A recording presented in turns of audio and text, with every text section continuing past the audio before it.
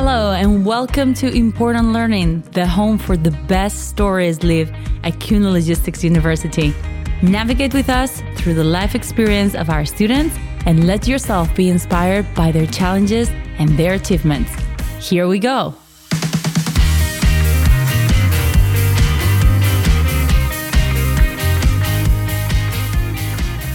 Our guest today has all the techie knowledge to hack your Instagram or train a robot to make your bed in the mornings, but he actually has decided to put his skills to work in a much more ethical and much more productive way, which is researching and teaching at KLU. Welcome, Henrik Leopold, to Important Learning. Thanks. Happy to be here. Professor Leopold is a computer scientist who achieved his doctor title with a PhD in information systems from the Humboldt University in Berlin, the same university that hosted celebrities like Albert Einstein and Karl Marx. No pressure, right? And after moving around in Vienna and Amsterdam, Professor Leopold landed at KLU in 2019 to continue his research and, of course, to help KLU students to become the future of the digital world. It is precisely them, the students of KLU, who have indirectly invited Henrik today to Important Learning because during the last graduation, he was awarded as the best teacher of 2022, elected by our KLU students. So, Henrik, can I say Henrik, right? Professor Yes, Leopold please. sounds a little bit too much for the podcast. Let's start with the easy question. How do you take this award and why do you think the student body selected you this year? Yeah, I really appreciate the award, obviously. So I think teaching is something where you invest a lot of time and you really, the student recognition appreciation is the only thing that you can get for it. So I truly appreciate the award. So why did I get it? Well, if I read the evaluations from the students, I think they really appreciate that I do make an effort of explaining things well, which sounds a bit trivial, I feel. But I think, I teach technical concepts and people, the level of knowledge is not very homogeneous, right? So some people know a lot, some people know a little, for some people it's completely new. So you have to break down things for different levels of knowledge. And they seem to appreciate that. They also seem to appreciate that I'm excited. I am, right? I think it's exciting what I teach. And yeah, I think that's basically it. So being passionate about your work basically got you the most basic award, which is I teach well. Maybe, yes. But I think it is important to be passionate, right? I mean, if I think it's boring what I teach, what can the students think about it? Let's tackle the basics first. What do you teach at KLU? So I teach technical courses, so mostly related to programming, databases, data science. So it's basically the technical part of the education at KLU. And of all these classes that you're teaching, both in bachelor's and master's level, what is the class that you like the most to teach and why? I, of course, like teaching all my courses. But if you ask me what I like the most, I do like the data science course because that's the topic I'm really into. And I think it's very valuable for the students in the master's. And at the same time, it's not a course they have elected. So it's something that is imposed on them. And maybe not all of them, are happy about this in the first place. But it seems that most of them are happy afterwards. So I think this is something that I find exciting to teach them something they probably did not choose, but in the end really like. And that's really an exciting part too. I'm excited about the topic and make them excited about the topic. And I really believe that's an essential part of the education to learn about these things. That is key and is clearly appreciated by your students that they maybe start the classes not knowing very well what's going to happen. But at the end of the year, seems like they're very happy with what they have learned and how they have learned it. So that is definitely very interesting and very important. There is teaching, there is researching, and we want to also highlight another task that you have gotten yourself involved into at KLU, which is being the head of the Equality and Diversity Office. Tell us a little bit what this entitles. What is it? So basically the EDO is the Equality and Diversity Office. We are a committee. We are a number of people who chose to contribute to this committee. And yeah, we are trying to analyze, improve, and dedicate our time to topics of diversity. And these are different aspects, right? We're an international place. And there are many topics that are important in that regard. We want everybody here to feel comfortable. We would like to create an environment that is positive for everyone who works here, studies here. And once in a while, there are things that we feel should be addressed on. And these are things we're discussing. We're trying to develop measures, plans to improve on these things. This is, I think, essentially what we do. And I think I'm happy to be part of this, even though I'm a white man. But what I personally feel that it's important that also those who are not affected directly by certain types of discrimination invest in it and try to, contribute in a way. Yeah, at the end of the day, nobody chooses what race, what nationality you're born in. And I think it's a work for everybody to get together and get united with diversity, no matter where you're coming from. At KLU, we're very committed to create always a safe and respectful space where everybody feels welcome. And we normally say that our diversity is our power. And I think we really mean it in every class, but also structuring a university that has this safe environment for everyone. Moving on, we're going to go back to your teaching, but I would like to backtrack a little bit in your life. Let's look at the 17-year-old Henrik. Normally, 17-year-olds are not thinking, when I grow old, I'm going to be a professor in a university. So how did this journey start for you? When and why did you decide, okay, I'm going to pursue an academia career? Yeah, so when I was 17, it was more a choice of the topic, right? So I was excited about computer science when I was 17. I was excited about programming. And at that point, I didn't think about the career that might come or not come out of this. When I went on, I did decide to study computer science or information systems. Then at some point you have to decide what kind of job do you take, right? So after my master's, I decided to do a PhD. And after the PhD, I decided, it would be really interesting to do a postdoc. And then I got this interesting assistant professor position in Amsterdam. But it was more of a natural thing. It evolved, right? So it was not, so now I'm here, now I'm going to academia and I'm going to stay here. I think at any given moment of time, I could have said, and I can be honest, these thoughts happen, right? So will I stay or will I do something else? And I stayed and I'm here now. So it happened, and I think I'm very happy to be part of the academic life and community.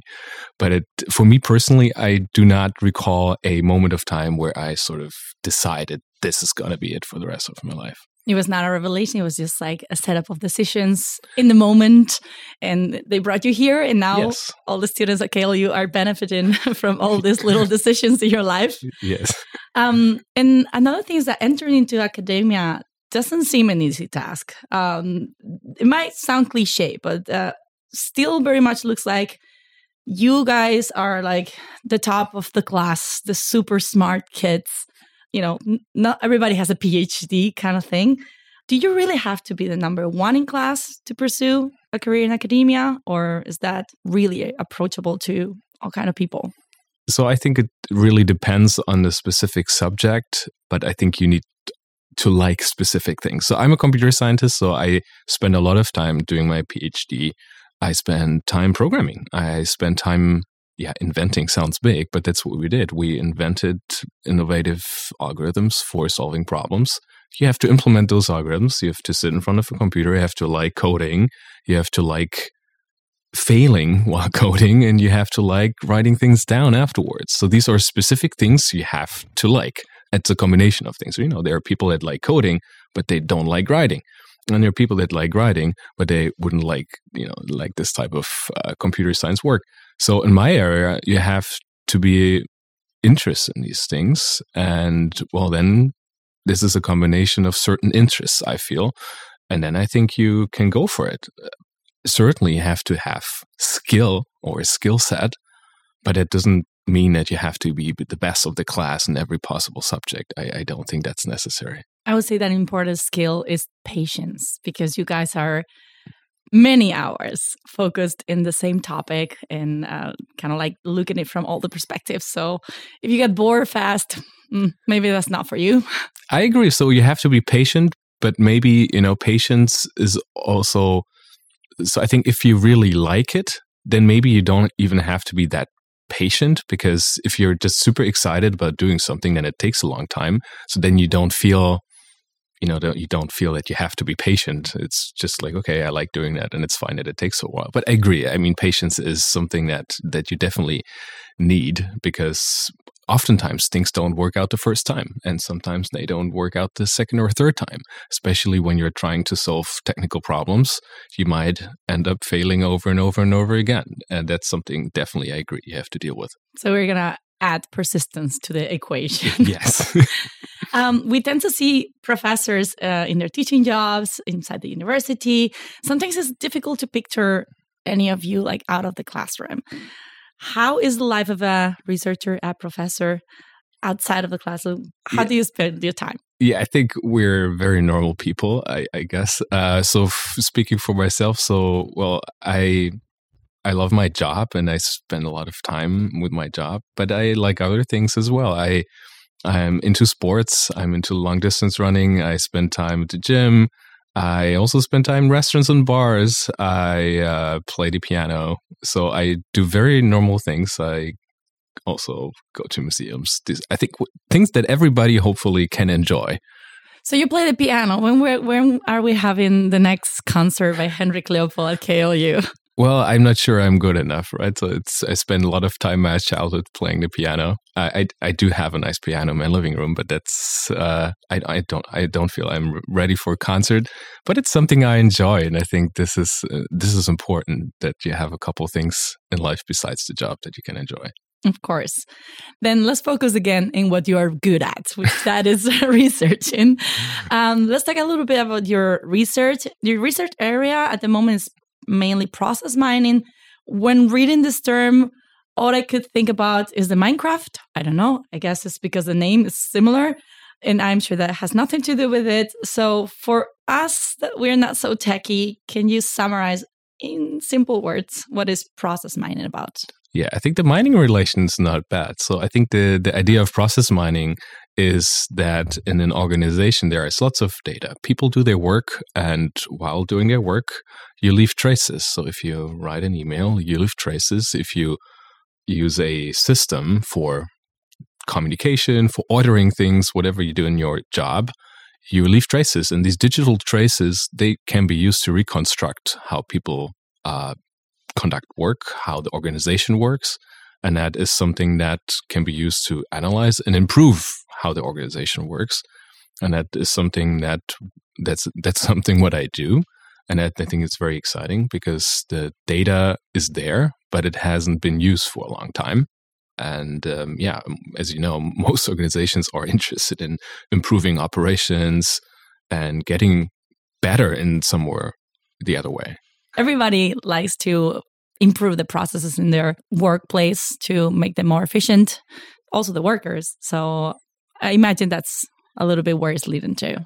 The idea is to use the data that is there to understand in the first place what's happening, and you have to see that improving always sounds a bit negative, right? So it sounds a bit like, consultants are coming and improving, and people don't have a positive connotation with that typically.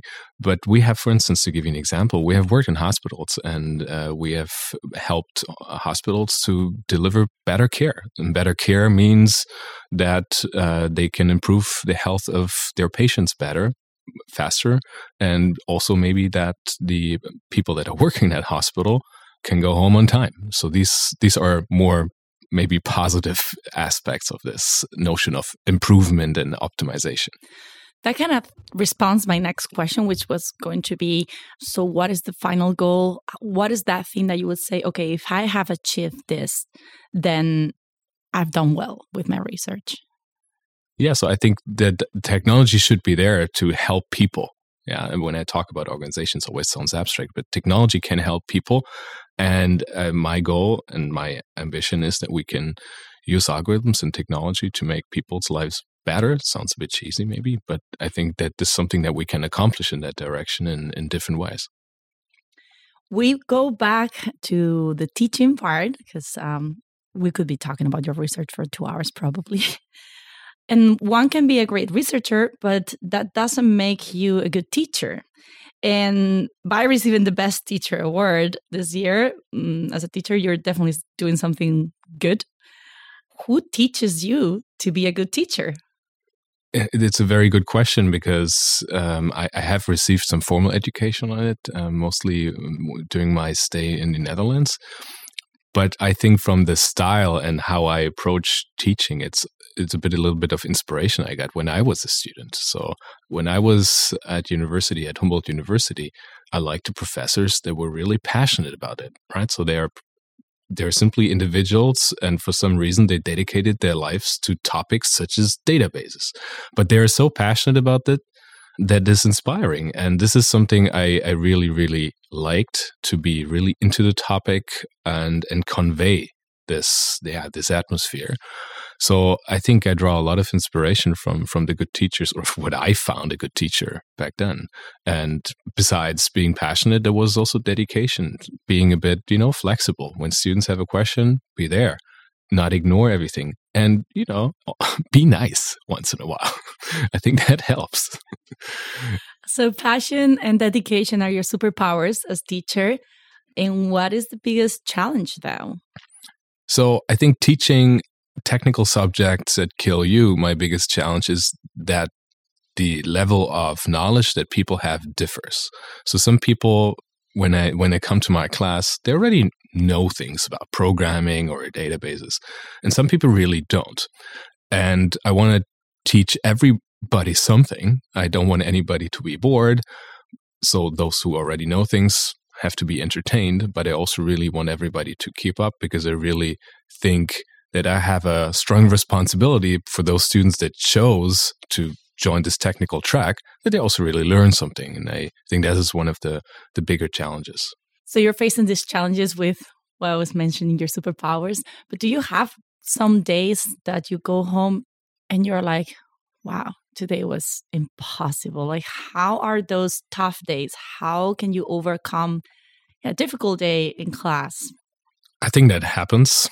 And well, part of my job is being a very analytical person, right? So if things go wrong, I will probably ignore it for a day or two, and then I will think about it and try to reflect, okay, what happened? What was it that was not good?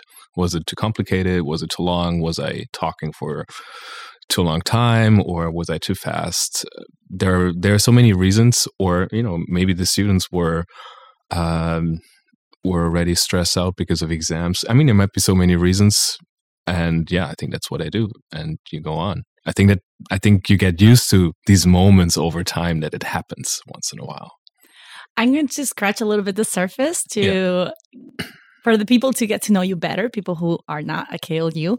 And I would like for you to share either one of the funniest moments that you had in class, and one of the moments that you felt the most proud, either of yourself or of some students.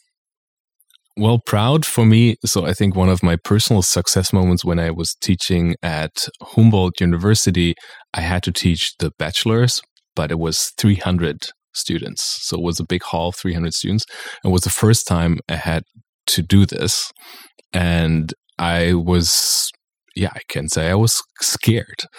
And feeling like a rock star, Lady Gaga in front of the crowd, huh? You do feel like a rock star, but then, there's this crowd, and unfortunately, the crowd does not necessarily react to me like they would do to Lady Gaga when a rock star.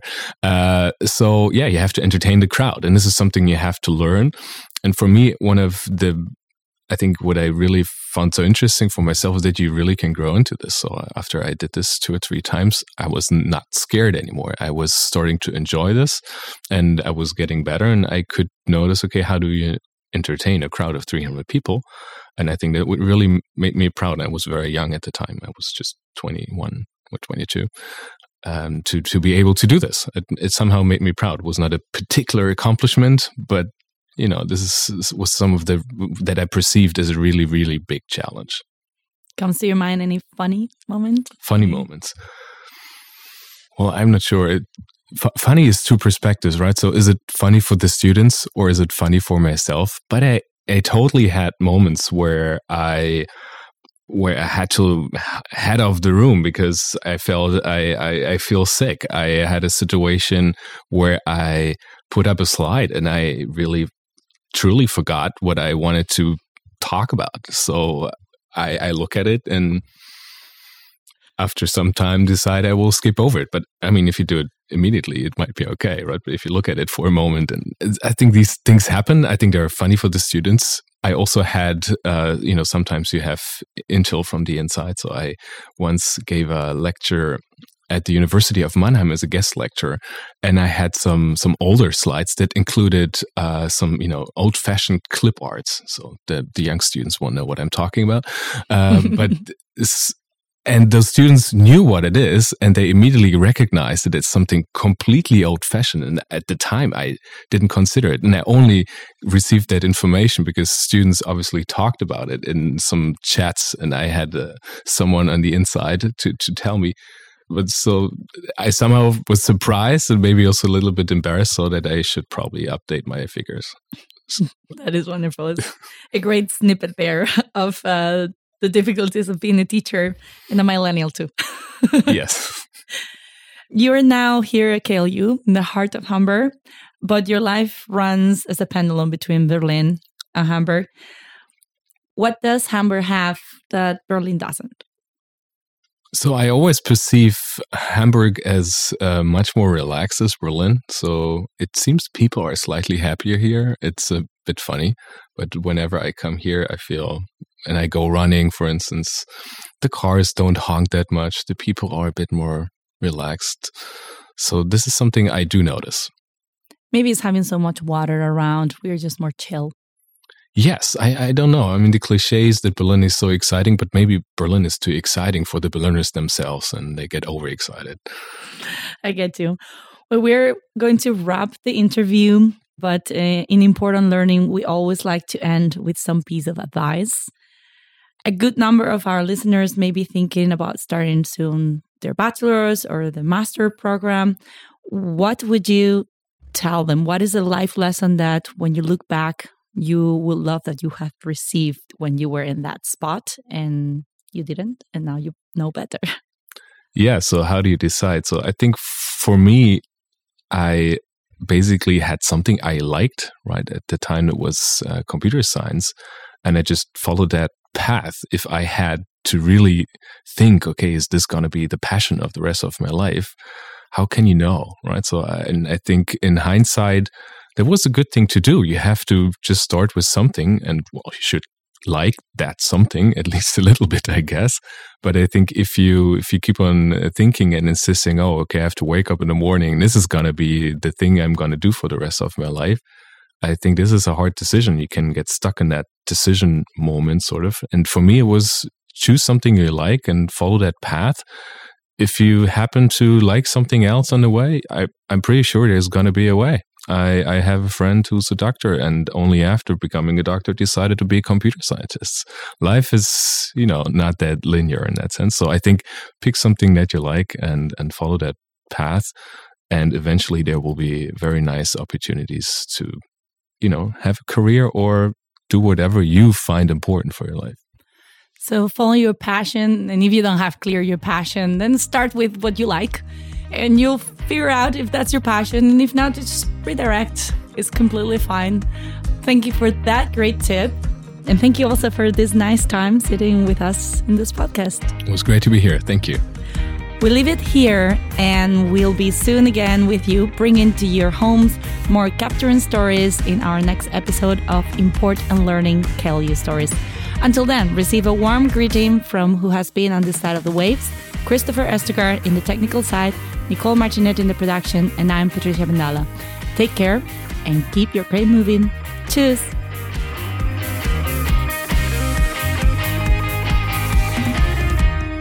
This discover Kuhne Logistics University in Hamburg, Germany. Learn more about their offered business and supply chain management study programs at the-klu.org.